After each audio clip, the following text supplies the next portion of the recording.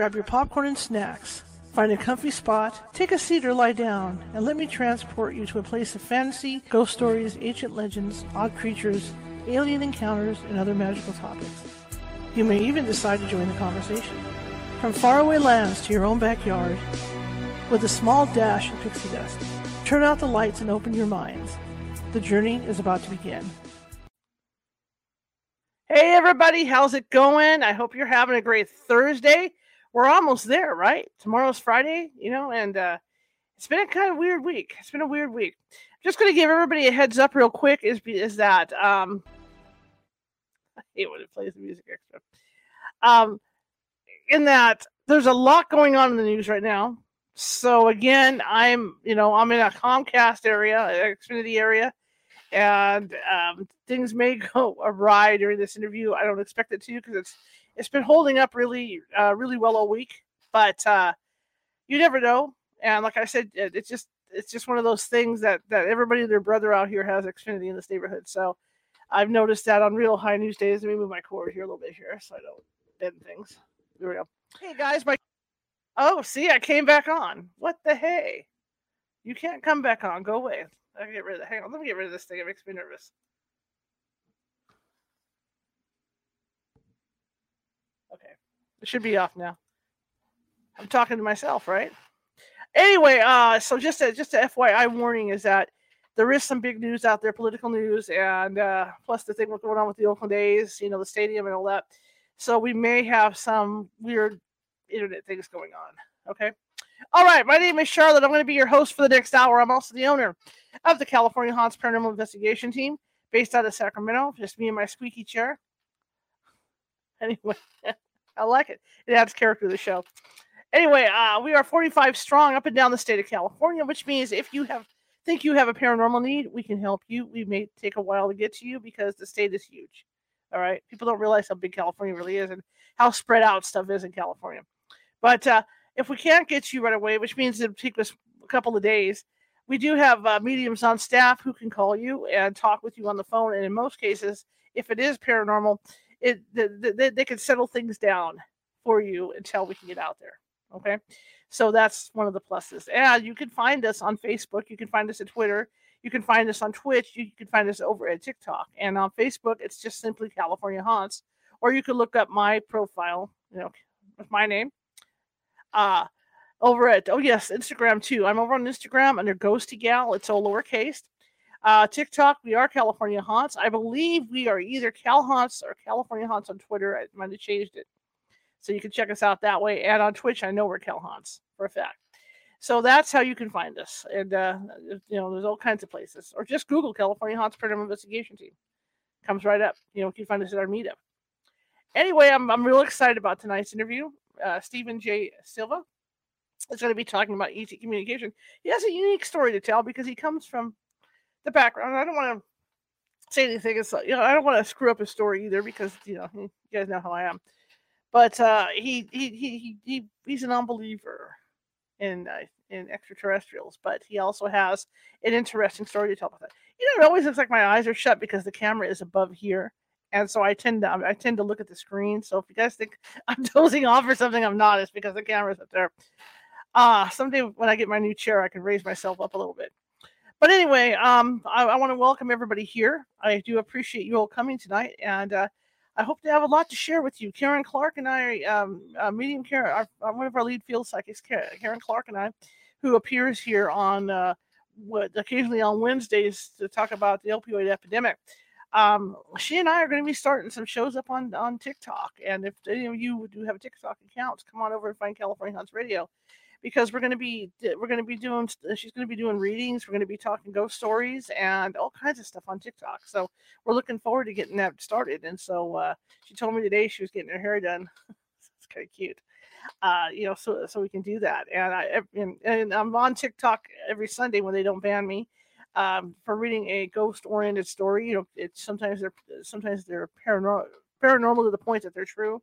Sometimes they're not. They're like ghost fantasy stories. But I'll be reading Anna Maria Manalo's The Night Visitants starting Sunday. So that'll be over on TikTok and over here. So we're going to be dueling. But I am already a presence on TikTok, and as you guys know, if you see my shorts, I really have fun doing shorts. I just don't have time to do them all the time. Anyway, welcome everybody. The other thing I want to announce is there is a class Saturday at 3 p.m. Pacific where I'm going to be teaching advanced protection techniques, and I'm going to teach you how to make medicine bags and things like that, and work with your chakras for protection. Now, if it does interest you, something else I was discussing with one of my producers yesterday, that I'm thinking about making custom medicine bags for people that you can put in your pocket and carry around with you. You know, if you feel uncomfortable making one for yourself. Some will be just protection bags, but I can take orders on particular things that you're interested in. Maybe you've got health problems that you might want some kidney stones in there, or something for your blood pressure or things like that. I can do that. Yeah, I'm just starting to get the pricing out for all that stuff. If you guys are going to be interested in that, I can do that for you. And that adds protection. The first medicine bag I ever had was real simple. It was a friend of mine that made it. That was on my film team, and she just made it out of a small cloth bag. And then I got to thinking, well, my grandmother was a curandera, and so that's why I'm trying not to insult any of my Native American friends, because normally medicine bag is a Native American medicine thing, but since my grandmother was a curandera, I think I should that. Anyway, so I'm going to be making those for people if they want them. And I don't know what I'm going to charge yet for them, but to make medicine bags. I'm also going to be doing stuff with candles. I'm going to be doing protection candles. I'm also going to be doing stuff with talisman and things like that. So it's just starting to get rolling, and I'm real excited about this new addition to California Haunts. Okay, let's get to the Patreon. See, I forget about it. I got all this stuff going on. Our Patreon. We're looking for members of our Patreon, and Patreon has some really cool extras for you guys. And that is that, when I do a pre-recorded video with pre-recorded interview with somebody, I like to put it, I like to get the Patreon members like a week to 2 weeks advance on it. So instead of having to like come here, say on like Monday, I'm going to be running the Tinkerbell video. So instead of having to wait till Monday to see it, you guys can see it right away. I'll let you know when it's available. So I've done that with like 4 videos leading up to now, and I think the members I do have are enjoying that. I also am going to be doing interviews with like my friends Lynn Monet and Nancy Matz, just extra interviews with some of my guests, where maybe you watched the show and there's questions that you wanted to ask and you either forgot to ask them or didn't have time or were too shy to ask in the chat. So I'm going to be doing that. So that'll be an extra incentive to get one-on-one with the guests here on the show. So that's another incentive for the Patreon. Another incentive we're offering is that for once we start building more numbers up over at the Patreon, I'm going to do giveaways, and it's going to be really cool. Maybe medicine bags, protection stuff, or California Haunt stuff. So I'm trying to figure out giveaways for you guys, or maybe there's a particular show you like I can give you a DVD on or something. I don't know, but just do stuff like that, and the more active we get over there, the more I'm going to offer as far as what you guys get for being members. So check us out at patreon.com/California Haunts Radio. All right, that being said, you can also find us, and I forgot, guys, on YouTube, and that is youtube.com/@California Haunts Radio. And the neat thing about the YouTube is that there's 631 videos over there. We've done 631 shows in this format the last 3 years. And I mean, the topics they're everything you can think of. Plus, I'm a journalist. I'm a photojournalist, so I like to vary my topics. Right? I'll do news items. I don't do politics, but I will do other news items. Like the opioid epidemic. I know that's kind of political, but I have personal knowledge of what's going on with that. So, I'll cover that and other stuff like spousal abuse and things like that, because I like to get the word out for stuff. Right? I like to help people. That's my gig, is I like to help people. That's why I ghost hunt. I can help people. So check us out at our YouTube channel. Subscribe, because you subscribe, and that'll let you know when these videos are coming out. If you're not over at our California Haunts meetup, the YouTube's your best bet to find out when we're releasing videos, or you wait till they come up on Facebook or whatever. But I mean, YouTube would be your best bet. Plus, I'm active on the community page over there. We have a ghost or a paranormal question of the day. I started it and I kind of got slowed down because other stuff was going on, but tomorrow we'll have another paranormal question of the day to answer. And I also have a lot of polls over there about shows. So yeah, so it's a place where I'm really interactive with people and whatnot. And another thing I did was I'm starting to take all all these shows, and I'm putting them in folders so you guys can find them better. So like tonight's show will be under aliens and UFOs and alien abductions, things like that. So if you want to find like a certain guest that I've had on, just go to each folder. It makes it a lot easier because when you go on the main front page, you know, of YouTube, well, you're going to see is a big jumble of shows. And I've had that problem where I want to search a certain guest out, like if I'm updating the website, for the show, and I want to search out a certain guest. I have that issue where it's so confusing to go through there and have to figure out what month. This way, all the shows are in folders. Okay, let me double check a message I have here, and we'll get on with this show. All right, so we're going to end up reading tonight. I'm going to have to figure out what the hell is going on with my mic. I don't know why it's doing that, and it shouldn't. So here we go. Chapter 1, A Dark but Turbid Sky. If you look at the vast hollowness above you like an overturned bowl, you'll see that on a clear night, I don't want to be blasting you guys either with my voice. You'll see that on a clear night, there's a lot of black space out there in between all those pinpricks. Where am I at? I just got lost because I moved it up. It's going to be like that. Okay. Pinpricks of light. Each light represents a star that took millions of light years to reach and register in your cornea. Your brain replies in a synaptic dance that there's a moon, a star, or a planet out there. So far away, the light from those stars took thousands of lifetimes to reach you. Let me turn this mic off. There we go. I've never had that happen before. It's just going to bug me now. Okay, some much larger than the planet we're on.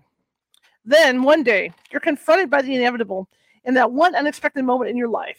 You see something you can't define.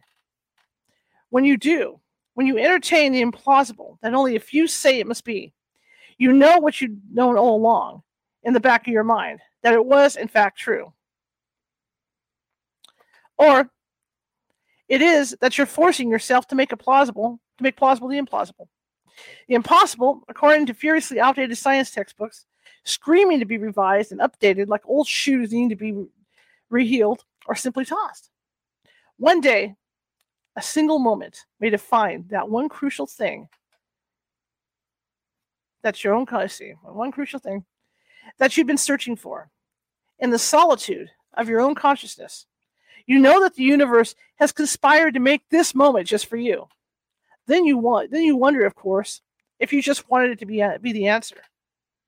Perhaps it was just wishful thinking to justify a hypothesis, a belief, perhaps even an inner knowing that you want confirmed. An awfully wonderful moment when every cell of your body, every energetic part of your soul, untaps itself from your head and yells, yes, it's real. It must be. They've been here and are still here. Here on my planet where I sleep, dine, and watch my child and grandson grow, where one day I will know everything because I would have died. Upon death, our souls leave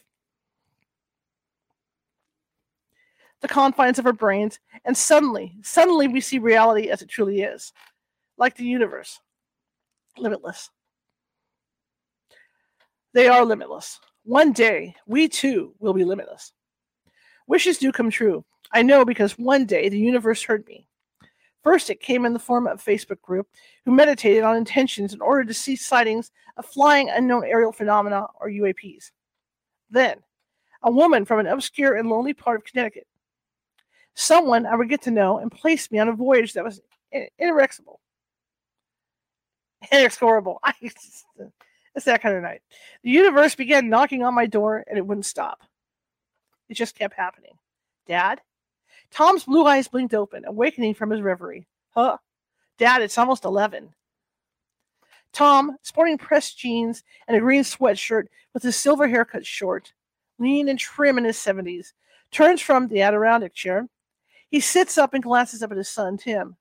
His dark brown hair in a crew cut. It frames his son's warm smile, but his eyes betray concern as he looks down at his dad.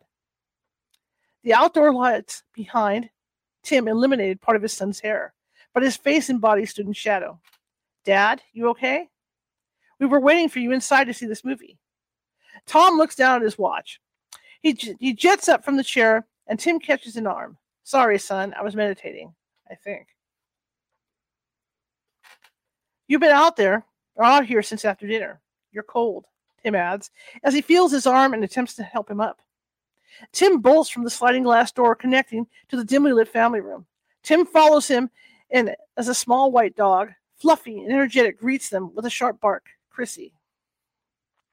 Through the glass, a flat-screen television flickers with a movie.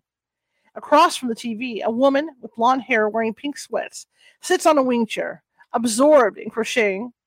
She pauses to look up, brows furrowing. She is no longer young, but still pretty, and in a wholesome way. As she looks up with concern, the lights flickering from the screen illuminates her serene face. Rita, Tom's wife. Companionably, the two men sit side by side on the adjacent sofa, as Tim grabs the remote, changing the channel. Content now. See, I'm always thinking in terms of like creating content. Content now. Rita looks down and continues to crochet. My God, this day is just getting better. Tom glances past the television. Fireflies dance on the deep expanse of grass past the stone patio. Tim touches his father's arm, and Tom turns his attention to the show. Oh, there it goes. In progress on the History Channel. The dog settles on Tom's left to be petted. It was 2022. Chapter 2, Kanohari, New York. I hope I said that right. Spring 2009. The young man in his late 20s, dressed in black slacks and a pea coat, sauntered past Tom, paused, walked past him again, then finally stopped. The sun had just begun peering behind the man's head, obscuring his features. However, Tom didn't see him as he sat outside Starbucks, absorbed in a folded newspaper on the small steel bistro table. Tom's eyes were focused, his head down as he sat perusing the paper, unfolding it. He sipped at his tall latte, a flat white, as black coffee with boiled milk was called. He had sniffed it earlier with distaste as the girl had given him the wrong drink. He preferred his coffee black with a little milk and no sugar. But he sipped it anyway, amazed at the absurdity of a $6 coffee cup, which he felt he now had to suffer through. Actually, he hated Starbucks. The coffee was too bitter for him, like the starched shirts he used to wear at Honeywell. The shirts bit at his neck when he placed a tie on, like the way the coffee bit at his gut. Its acidity giving him that familiar welling feeling that was a precursor to heartburn. At least now he knows how to distinguish it from a heart attack, which he had been warned around his family. The rushed meals and the multiple deadlines made for a leap in his blood pressure when he entered middle age. It was a signal that his work was getting to him, and it was as good a reason as any to finally retire. Tom had made arrangements to meet someone and carelessly offered a coffee house out of convenience. A meeting was a meeting, and he was intensely curious, but didn't want to commit to a meal as the man was a stranger. Then, something caught his eye on the paper as he leafed through it. Give me 1 second here. Make sure, I don't know if you guys can hear me well because I did futz around with the sound here. Okay. A small article on the lower half of the third page, which he almost missed. The article showed a photograph of Tom standing at a podium, proudly in front of a microphone. One hand was raised and frozen in benediction to an unseen crowd. Tom had just begun reading the article, almost obscure and irrelevant, among the other articles that made up the local news.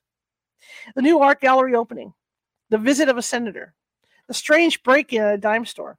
When he heard the characteristic shuffle of shoes of someone who was unsure and someone staring intently at his head, Tom turned. The man approached, shorter than Tom's 5'10". He appeared reluctant, almost frightened, and exuded an aura of one who may be about to run. Tom felt like he should say boo, but he had driven the 30-minute drive at 7 a.m. to meet a man at this coffee house he detested and had to awaken earlier than usual since he retired.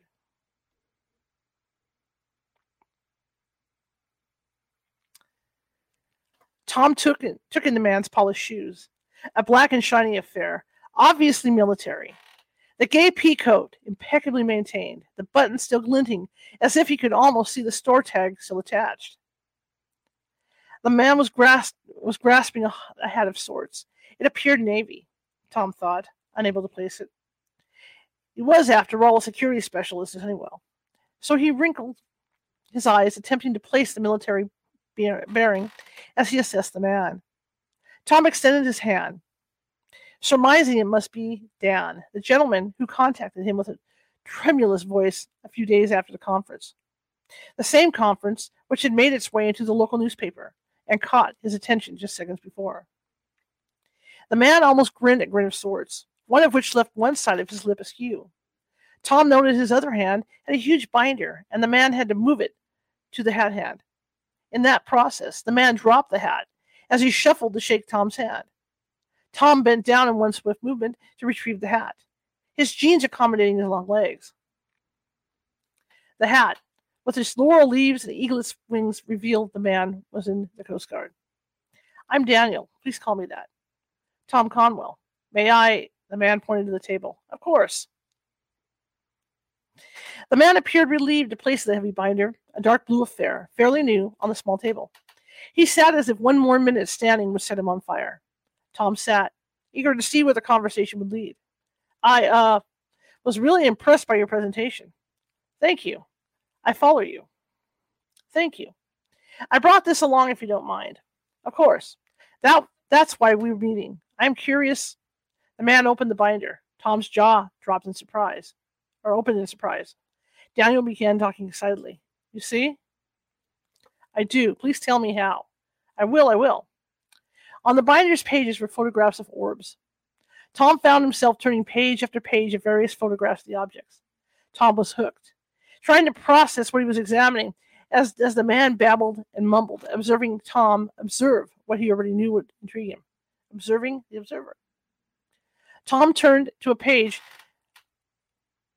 of bright red orbs about the size of his fists against the dark blue sky. Where were these taken?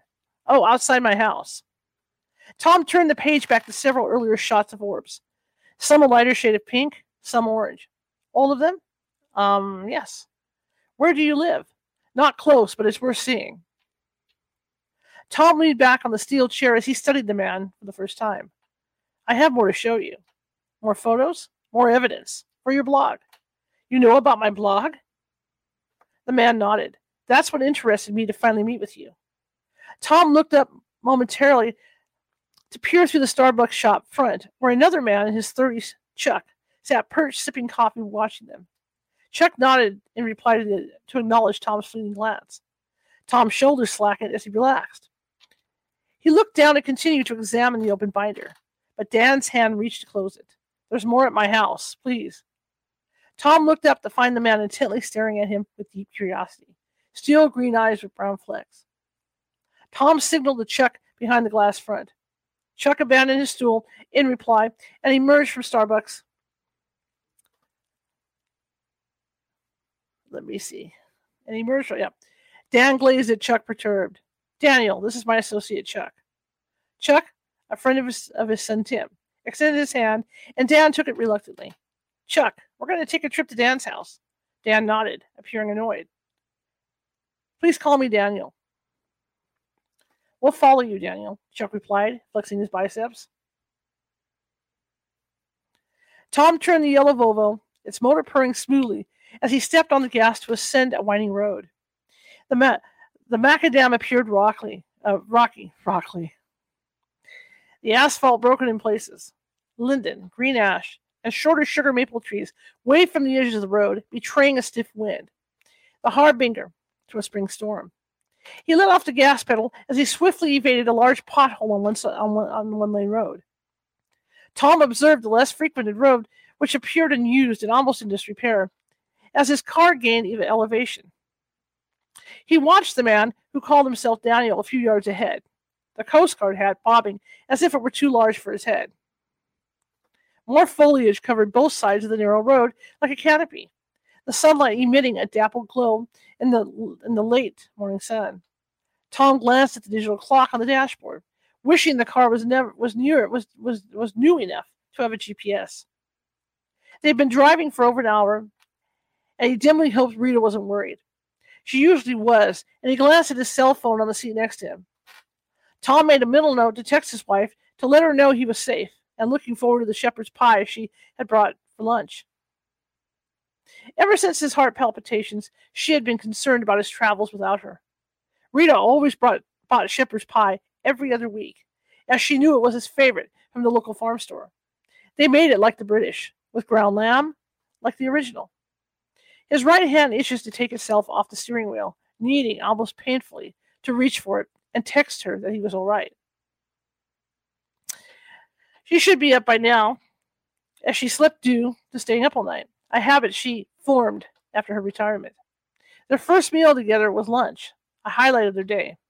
If Blake, his grandson, could text and drive, he could too. But that would be against what he told him not to do. What he cautioned them, his son too, not to do. It bothered him that he was about to break his own rules. Blake loved shepherd's pie as well. When he stopped in during his lunch break for a weekly visit to regale his grandparents with his latest ghost hunting adventure, there was the hot pie sizzling in the oven, waiting, delivered faithfully by Uber Eats. As Tom followed the stranger ahead of him in a dark blue Audi, his thoughts turned to their last ghost hunting adventure together over a month ago with Tim. It was time to schedule another ghost hunt, a time to bond and catch up with his son and grandson. Then there was Chuck, who was driving behind him. Tom realized as he caught himself in a daydream that he'd known Chuck almost as long as his own son. He trusted him like the trees that sheltered him from the sun's heat during the summer. Chuck was like family and felt his presence as a welcome addition to a small brood. The onrush of competing thoughts of family were interrupted when suddenly Daniel, ahead by a car length, braked and signaled left. Tom looked up at the rear view and spotted Chuck dutifully following him in his reliable Suzuki Trooper, a relic from the days of when Suzuki still sold vehicles on the East Coast.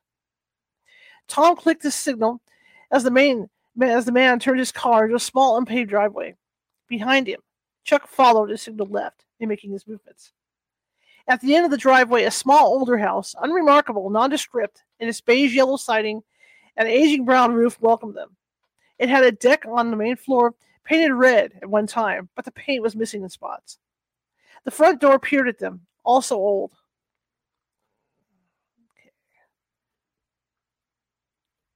Weathered and shut from the center of the deck. It faced the road with one bay window and a smaller window on the other side. The house appeared to be about 50 years old and in need of repairs. No curbside appeal, Tom thought, thinking what Rita would have probably said when she gave guided tours of the countryside and the historic homes of New England. Tom slid the Volvo next to the sedan, a shiny black affair, with a Coast Guard emblem on the dashboard. The emblem looked new as he hastily glanced at Daniel, who was grabbing a laptop and a huge binder from the back seat. He watched as Chuck pulled his trooper in backwards, so he was facing the exit. Smart, he thought. A hasty exit, made easier by backing in. Combat position, Tom thought with a grin. Tom and Chuck followed the little man in the pea coat. Tom sensed an empty silence and surveyed his surroundings, noting there were no immediate neighbors to the left and right of the house. Trees like elderly doggers towered over the home on both sides as he continued to observe. The highest branches reached out over the roof behind the house as if sheltering the decaying roof from the elements. The degree of darkness towards the back of the house only indicated that the backyard opened onto a forest of extreme death. Tom silently chastised himself for not taking in the road signs, which would have told him what town or even what state they were in. He realized with some trepidation that he was not familiar with the area. He glanced at Chuck, who had walked abreast of him as Daniel unexpectedly descended down a few steps into what appeared to be a basement door. The detritus of leaves from the previous fall still littered the lowest steps to a recessed door, with an old knob that appeared about to fall off. Chuck intercepted the door to hold it as Daniel pushed it open, towering over their host, his 6'2" frame almost reaching the top of the wooden door. Tom paused at the threshold of a shabbily furnished room with a low ceiling, the light, a fluorescent strip, markedly lending an aura of coolness, almost a sterility to the small room. Chuck unconsciously reached into his back, which only Tom knew about. Chuck, an ex-policeman, was armed. Tom took a breath and entered, unconsciously pulling his spring jacket together. The coldness came not from the temperature, but a sense of a house in disuse. Dust covered the sole sofa, an absent relic from the 70s adjacent to a steel bookcase, which held office supplies of sorts. The supplies all looked new with no evidence of dust, unlike the sofa. Chuck sauntered over to a closet on the far wall. Tom wondered if he intended on opening it to check if anyone's clothing was still in it. Chuck paused, but then walked through an open doorway. Tom had not noticed, as Dan busily shrugged his coat off. Through it was a small kitchenette, then an adjoining door, partly open. Chuck walked to the adjoining door. Chuck turned and winked at Daniel. Your girlfriend's or your mother's? Tom followed and peered. The room had a single bed. It looked like an in-law apartment. My girlfriend's. Tom followed Daniel back to the living room area. Chuck looked up at the ceiling. Old paint waved away at the corners, as if begging to be peeled. No guest had stayed there for a while. Chuck gave Tom a knowing look. Then Daniel turned back to Tom. Do you want to see some aliens? Tom, momentarily taken off guard, stared at the man's head just inches from his face. I suppose I do. Daniel led the two men back to the bedroom. They re-entered. Near the bed, a cheap wooden desk stood. Daniel flicked on a monitor from a small desktop. The screen came to life, and he proceeded to log on, then summoned both men to approach.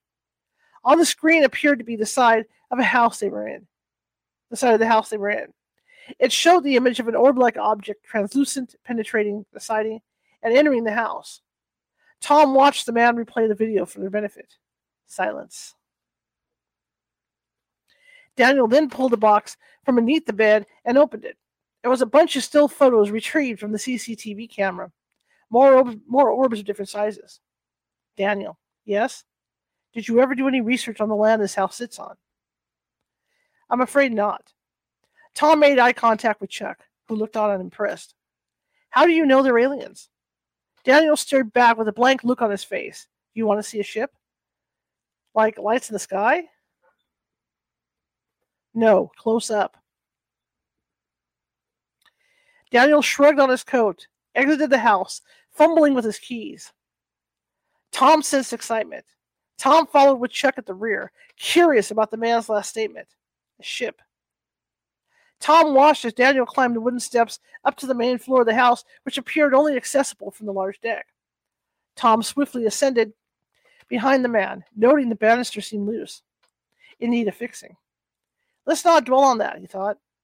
Like a good partner in crime, Chuck shook the banister gently as he climbed behind, as if to acknowledge, yes, I noted that too. On the deck, Daniel wrestled with what appeared to be a large set of keys, jingling in his haste to open the door. He tried one key, but it didn't fit. Then another. Chuck eyed Tom as he stood next to him behind Daniel. Daniel appeared restless by the minute as he tried one key after another. A breeze blew a fragrance barely perceptible, but it was there. It reminded Tom, seizing him in the moment, when, as a paranormal investigator, he knew what the sudden direction of a scent may mean. Scents from unknown sources in lonely places that harbored spirits stuck in transition. Tom inhaled, holding on to the scent as it faded, as they waited for Daniel to determine which key fitted into his front door. Funny that. The door yielded to a lackluster set of furnishings. It whispered Kmart, which Tom scolded himself unconsciously as he stepped in. Did you expect a palace? He pushed his elitist thoughts from his head. His own family were hardworking professionals who would have scolded him for such judgment. Despite the lower-end furnishings, a pair of mock Tiffany lamps sat pretentiously on two pressed wood end tables, bookending a long sofa in gingham print. The sofa looked new. The fabric appeared fresh. The coffee table, square and footed, seemed capable of holding a tray of petite fours and a silver tea set. Service. It looked heavy and well made, which contrasted sharply with the rest of the shabby furnishings. The lamps were on and shined with a glisten that reeked of Windex, and lent an aura of antiseptic newness in its attempt to appear homey. Chuck nudged Tom. He followed his friend's line of sight and saw cameras poised hanging from the edges of the ceiling. He noted 2 in the living room, CCTV, another 2 in the kitchen beyond.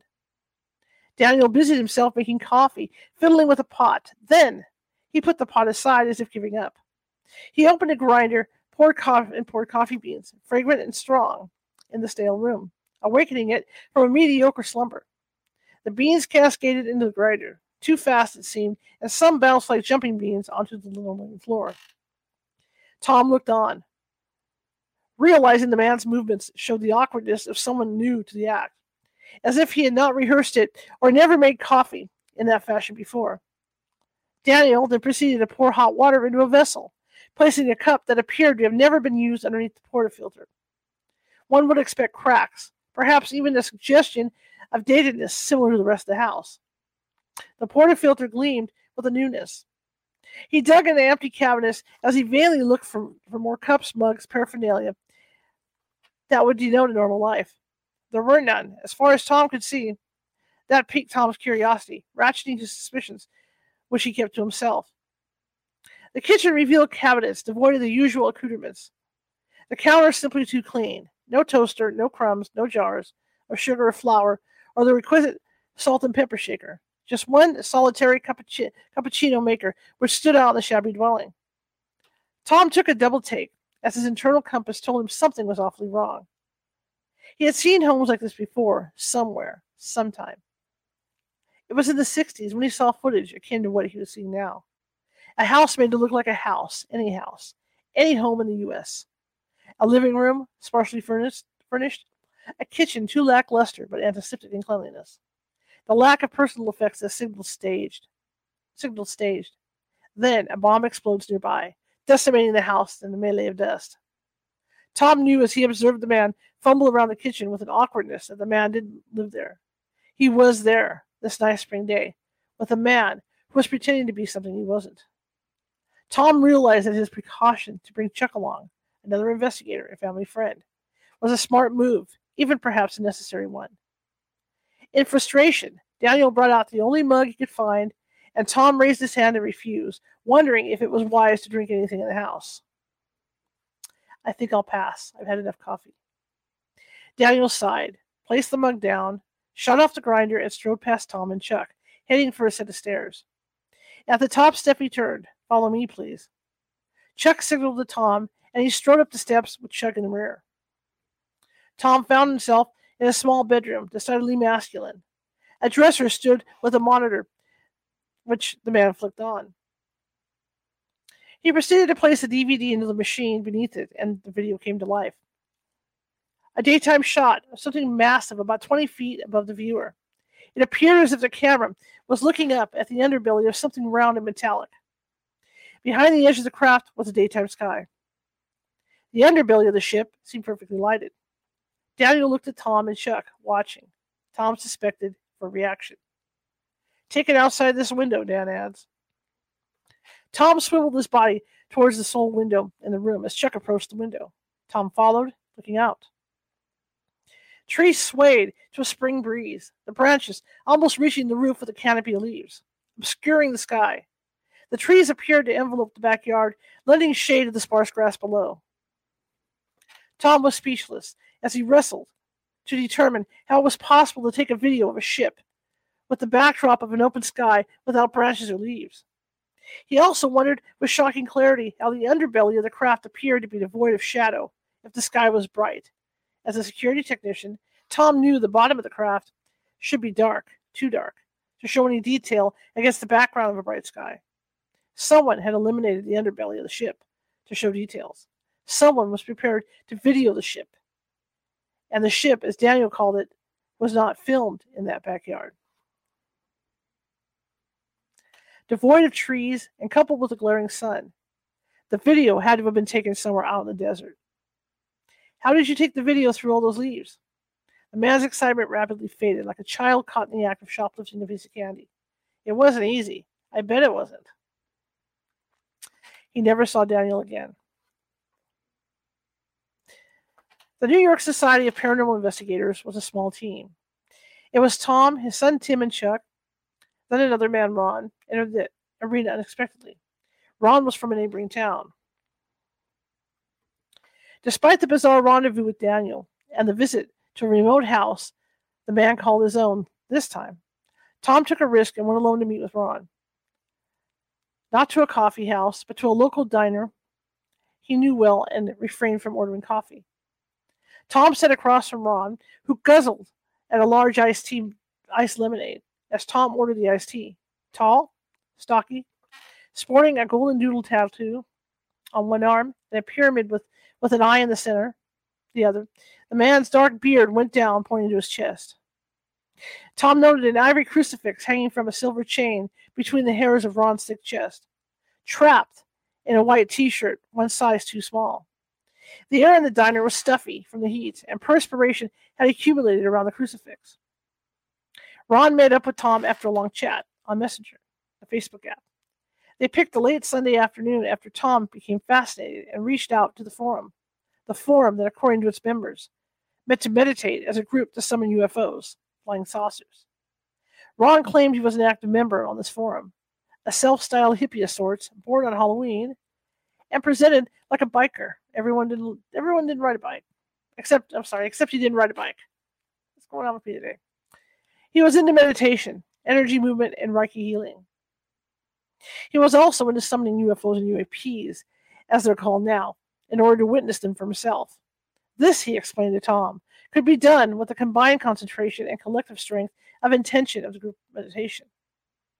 The group from Facebook, he explained, was a medley of people who scheduled online meditations and sometimes, time pending, to meet live where members lived close enough. Tom couldn't believe it. Here was a crew of UFO buffs summoning a sighting at will. Ron invited Tom to join him for an in-person session across the state lines in neighboring Salisbury, Connecticut, at the home of a retired university professor. It was the next live meeting point. How do you decide on logistics? Ron paused. You mean where? Who's home? No, as in who or what type of entity you're summoning. Oh, Ron was taken aback. Silence. I'm asking because when you meditate, you can also summon other types of beings. Ron chuckled. Oh, right, you're a ghostie. Tom grinned, then turned serious. I am, but that's not what That's awesome. I was always curious about that, too. My son and I are in the paranormal group. Ron paused, tapping his finger on his bearded chin. I see what you mean. So, how can you tell you're not summoning entities? Or for that matter, what kind of alien? There are many types out there. Some are bad ones, Tom prompted. Well, we sort of focus on the obvious. We think about saucers, aliens, E.T., said Ron. Okay. The simplistic reply didn't impress Tom. At least we hope that's what we're summoning. That's what we're summoning. Ron laughed nervously, one lazy eye headed down. You never know what you're summoning, Tom cautioned. Like when you guys using the Ouija board. We try not to.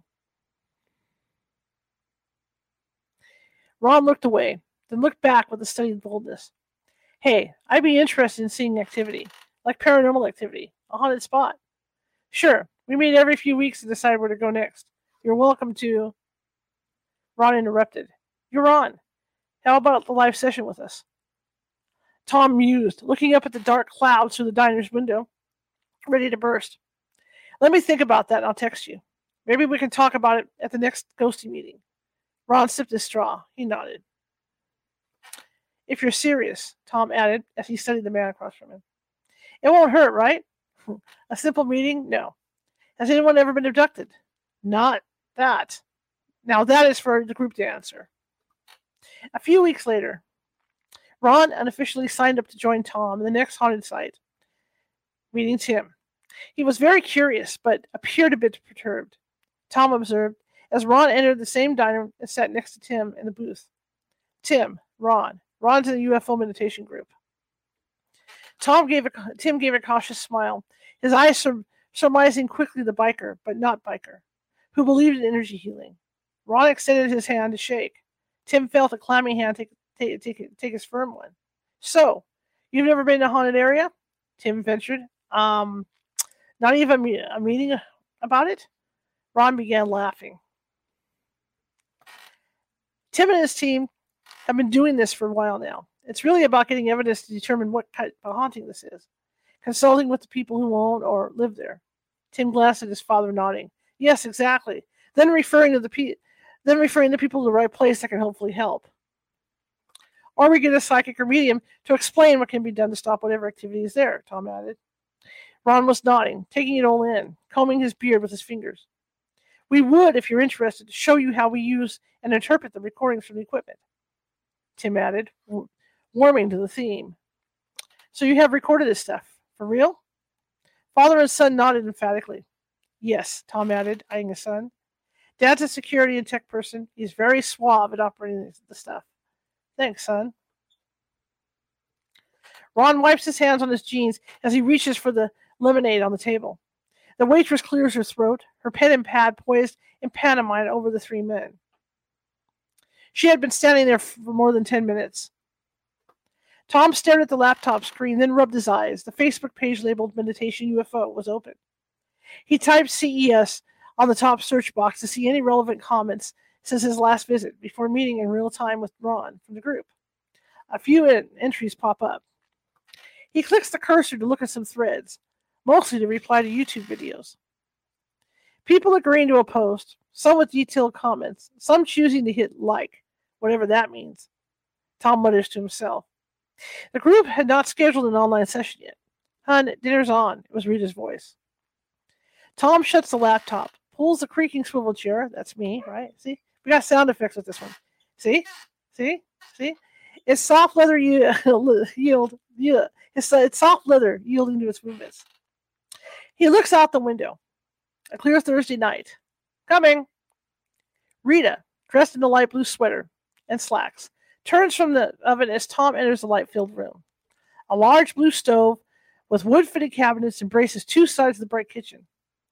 Above the cabinets, photographs of covered bridges peer down from the edge of the ceiling, giving the kitchen a lift and an aura of height, a pervasive sense of calm and domesticity.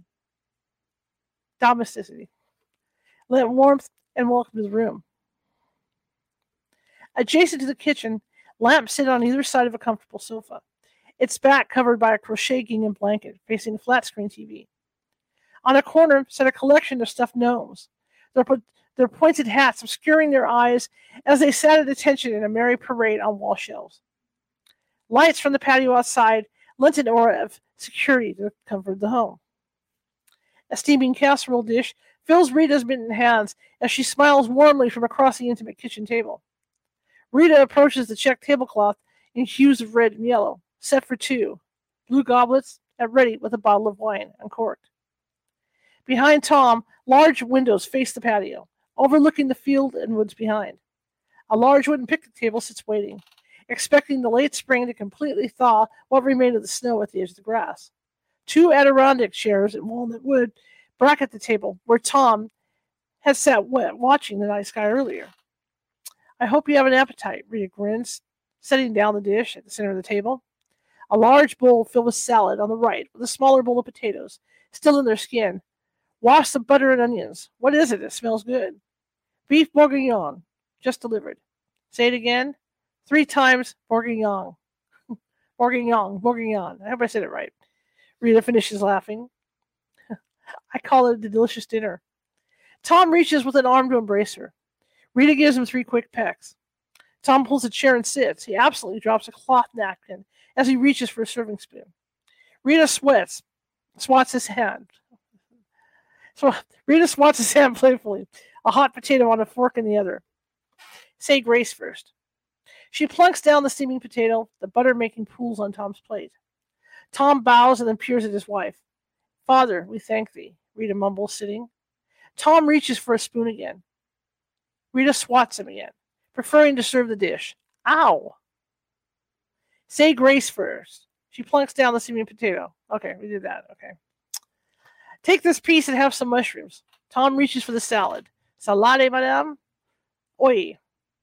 Tom expertly serves the salad on his wife's plate. So, Tom adds, are you going to this meditation thingy? Oh, I told you about that. Rita chews, watching Tom. You did. Did I tell you about our new member, I presume? Ronnie or Ron or Yeah, Ron. Not yet.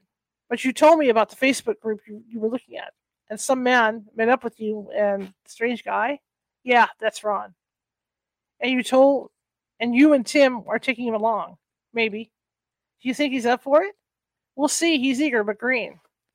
Are you meditating with his group? Tom glanced at Rita as he ate. He paused, sat back, observing the birds flutter by the bird feeder outside the window. I've considered it only because it's near my sister's. I thought I'd visit her afterwards. You've been talking about it a lot. I thought you were primarily interested in CES reports. CE5 reports, I'm sorry. You know, deduction cases? I know I was talking about it a lot. It's been on my mind quite a bit, I admit. And I'm still looking into abduction cases. Do you trust this guy? Should you take Tim or another investigator with you? We shall see. Both Tim and Chuck will be with me on a turf we're familiar with. Unlike the last one.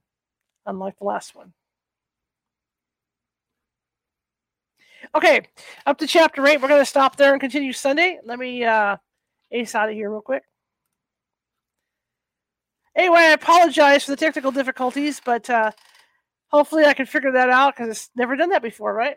You know, you guys know that when I've done these phone interviews, so I'll have to figure out what the heck's going on. But thank you for being so patient. At least we got into reading the book already, and Anna Maria has some great stuff. All right. Okay, well, tomorrow, of course, is Casual Friday, and that's Nancy Matt's Friday, so she's going to be with us to talk about getting your mojo going. Well, here, I'm going to have to read this because it's a long thing. Common obstacles that can block your spiritual growth. I got so much stuff going on today. Anyway, she'll be with us 6:30 p.m. Pacific, usual time. But I appreciate you guys coming, and hopefully I'll see you all tomorrow. So I'm going to call it a night. So be sure to visit us at Facebook, Twitch, Twitter, and YouTube, and I'm forgetting where I'm at. And TikTok. All right. So look us up, California Haunts at TikTok. I'm Ghosty Gal on Instagram, all lowercase. YouTube, www.youtube.com/California Haunts at California Haunts Radio. And Twitter, I think we're Cal Haunts or California Haunts. And of course, Twitch is Cal Haunts. So I will see you guys tomorrow at 6:30 p.m. Have a great rest of your evening.